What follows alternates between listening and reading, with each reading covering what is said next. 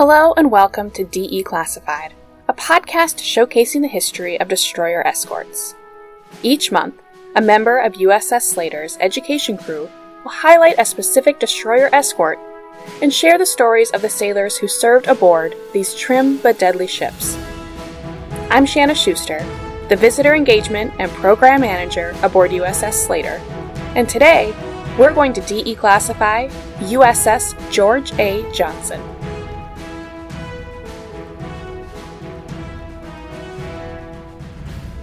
As the sun rose over the Pacific Ocean on the morning of 13 October 1966, the residents of Pacifica, California, a suburb of San Francisco, woke to a new feature on the sandy beach. Washing ashore was a haze-gray warship with the numbers 583 painted bright white, standing as tall as a building. As the locals arose for the day and started on their morning walks, a round of golf, or morning commute, the questions started circling. What ship was this? Where did it come from? Why is it washing ashore, and who is in charge of it? These are all very good questions. So let me start from the beginning. The ship, USS George A. Johnson, DE 583, was a Ruddero-class destroyer escort. George Alfred Johnson was born in Fleetwood, Pennsylvania on the 26th of December, 1922, the first of 7 children born to Isabella and Alfred Johnson. Alfred was a World War I veteran, fighting on behalf of the United Kingdom. Alfred was wounded at Belleau Wood in June of 1918, was captured by Germans, and remained prisoner of war until the armistice in November. Throughout his youth, George admired his father, and was especially proud of his service. George worked as a pinboy and a welder at Lucan Steel in his hometown. He left school in his senior year to attend boot camp and to join the Marine Corps on the 28th of January, 1942. By May 3rd, Private Johnson found himself in Tulagi, Solomon Islands, about 15 miles north of Guadalcanal. He participated in the invasion as a crucial part of Operation Watchtower. 2 days after the initial invasion, his squad came under enemy sniper fire from a hideout in a nearby cave. Johnson rushed to the cave while throwing grenades as he went, allowing his squad to continue moving forward. Johnson continued toward the cave until both he and the sniper fell silent. He was posthumously awarded the Silver Star and a Purple Heart for his indomitable spirit and outstanding bravery. DE 583, named in Johnson's honor, was laid down at Bethlehem Hingham Shipyard in Massachusetts on November 24, 1943.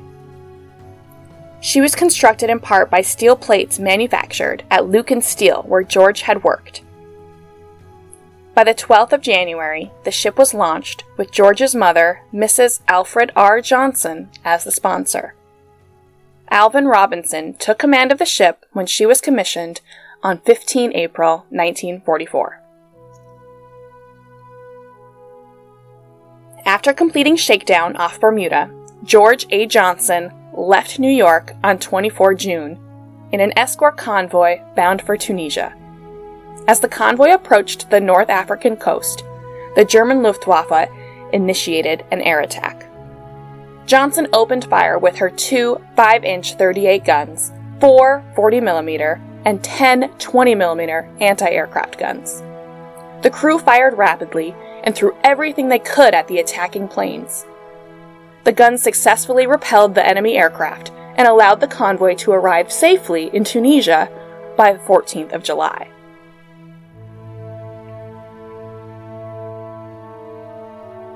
In August 1944, she earned her first dent when she was rammed by YO-153, a fuel oil barge, which left a 6-inch hole in her hull while entering the Brooklyn Navy Yard. After the repairs to her hull, she was ordered to Norfolk to join another convoy bound for the Mediterranean. Upon her return to the States on 17 October, she was refitted for the warmer waters of the Pacific. She left New York, traveled through the Panama Canal, and arrived in New Guinea in December 1944, where her orders were to carry out escort tasks from New Guinea to the Allied bases on the Philippines.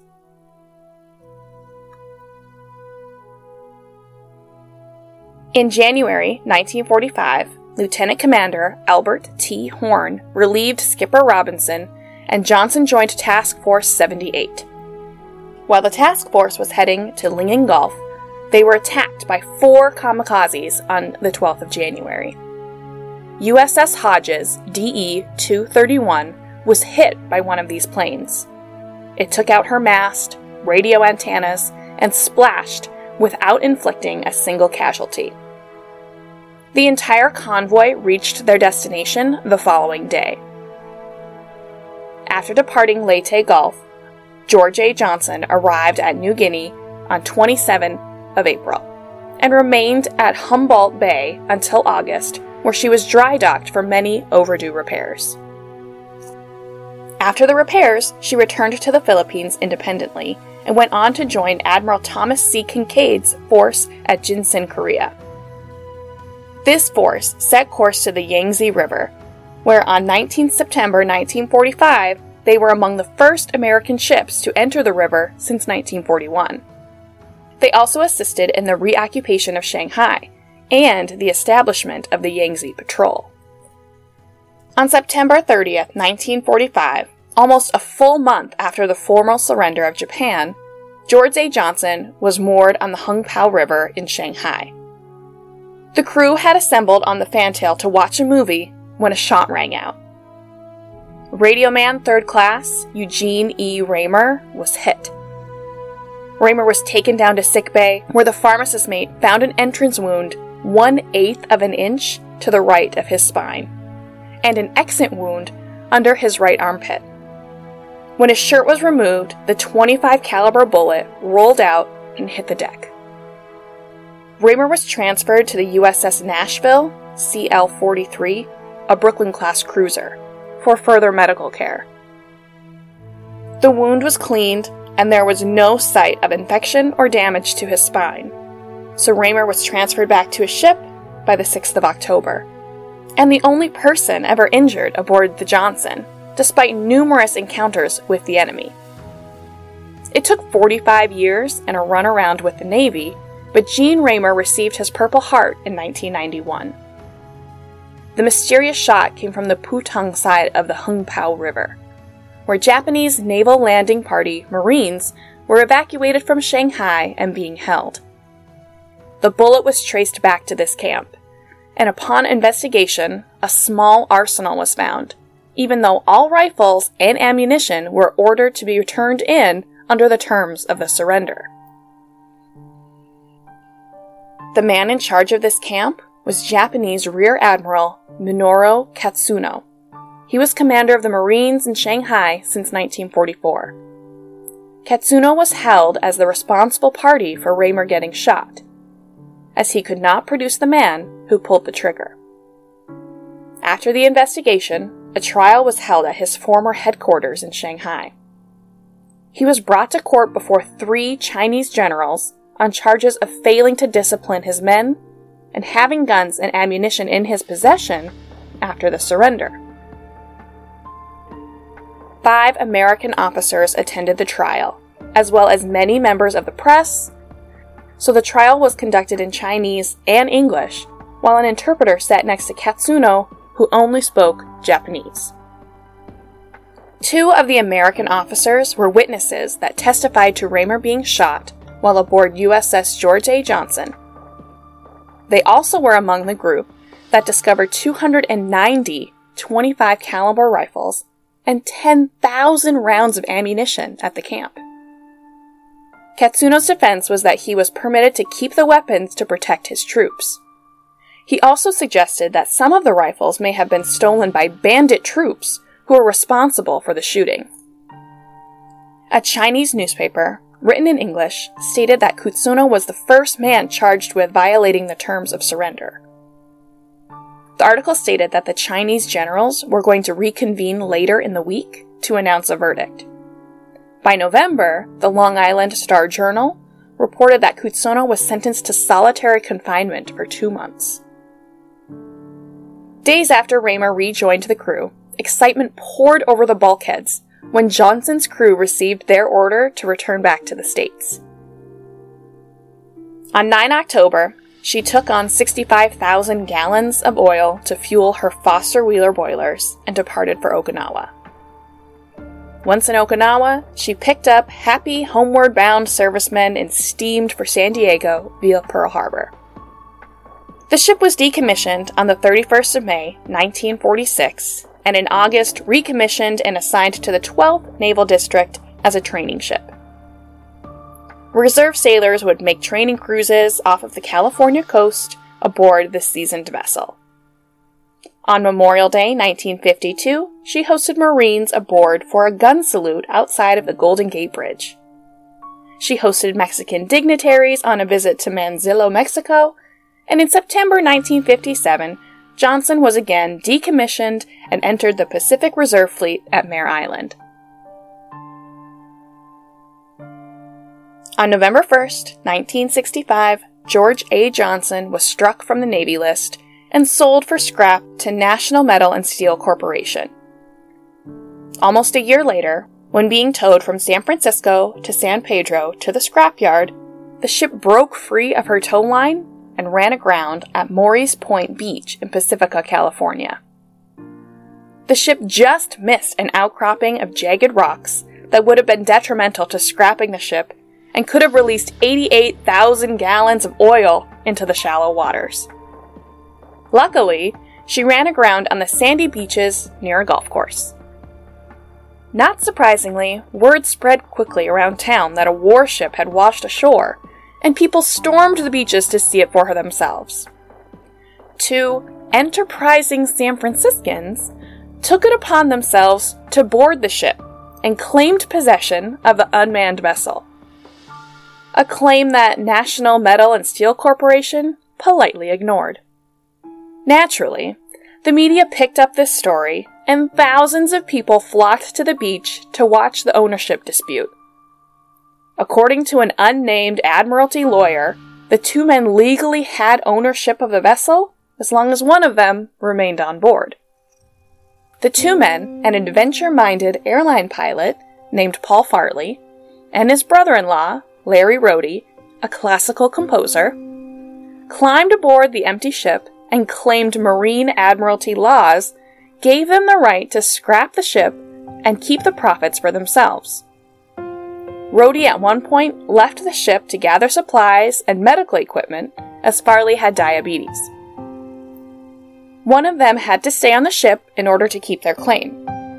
Upon his return, Rohde found the beach crowded with thousands of onlookers and police bellowing at them to give up the ship.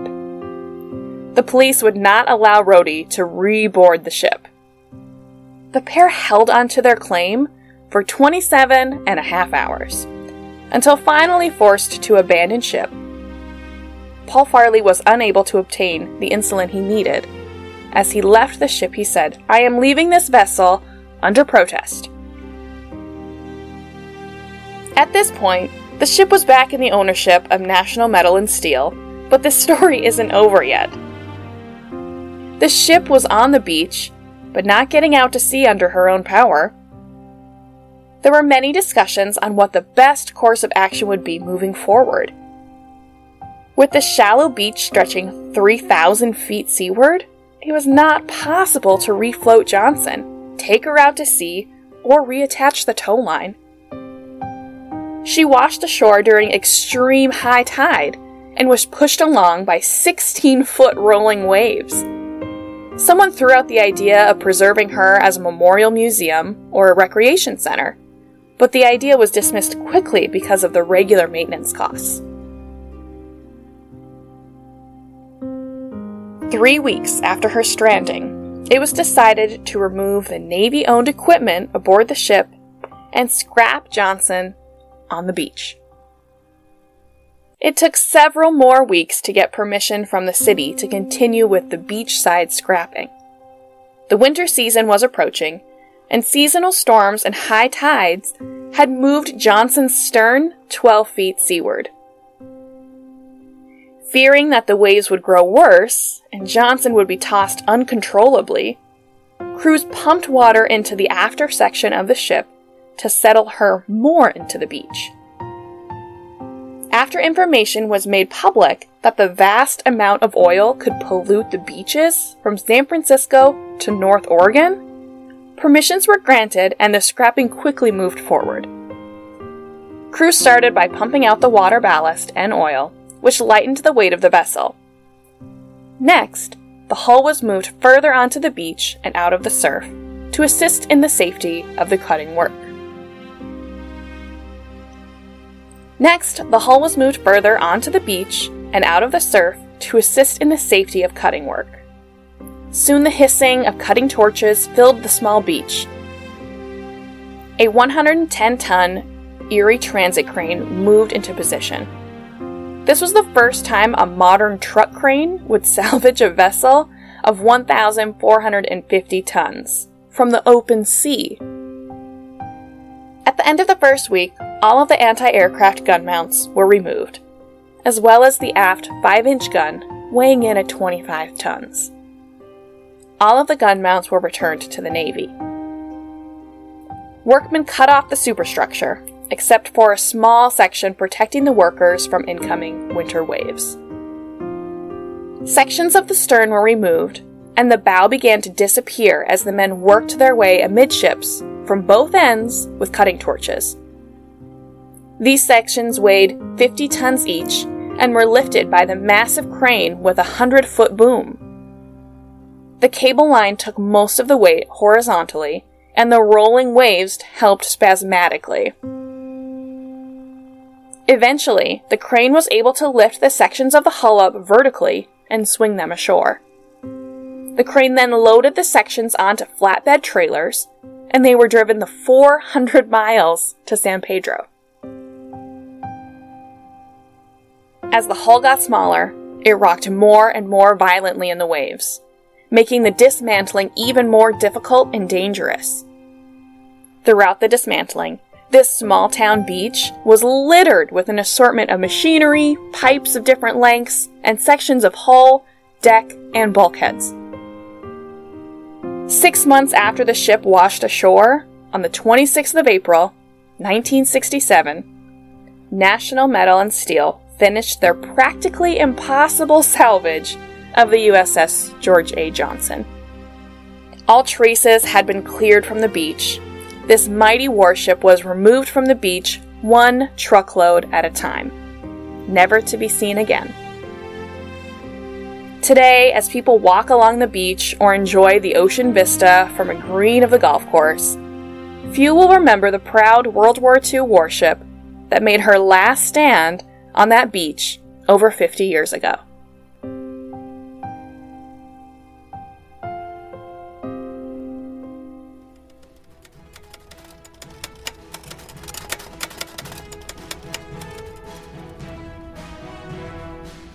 Thank you for listening to DE Classified.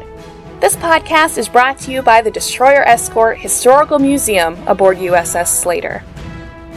You can find a transcript of this episode, accompanying photos, and a bibliography at ussslater.org/DEClassified. I'm Shanna Schuster, and I hope you join us next month when we DE Classify another Destroyer Escort.